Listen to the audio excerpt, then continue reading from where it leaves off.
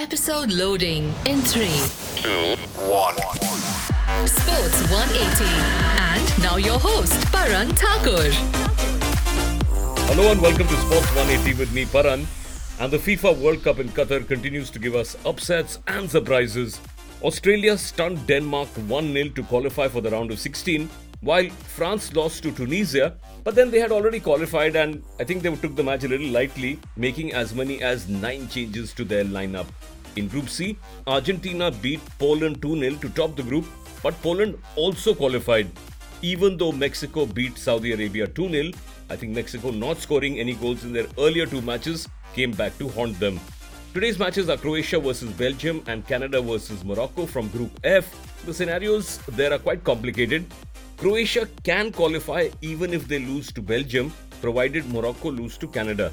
Morocco can qualify with a loss provided Croatia beat Belgium or Belgium beat Croatia by more than 2 goals.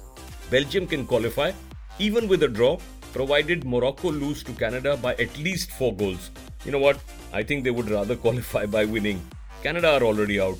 Group E encounters are Japan versus Spain and Costa Rica versus Germany, and this group is even more complex.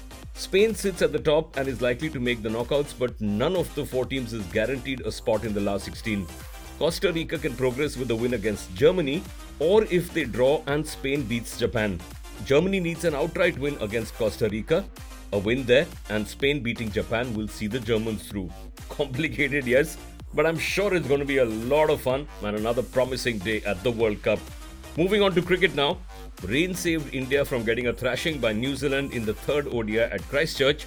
Chasing India's below par 219 all out, the Kiwis were 104 for 1 in 18 overs, well ahead of the DLS target when rain forced the players off. Play was not possible after that, and since the 20-over mark was not reached, the match ended in a no result.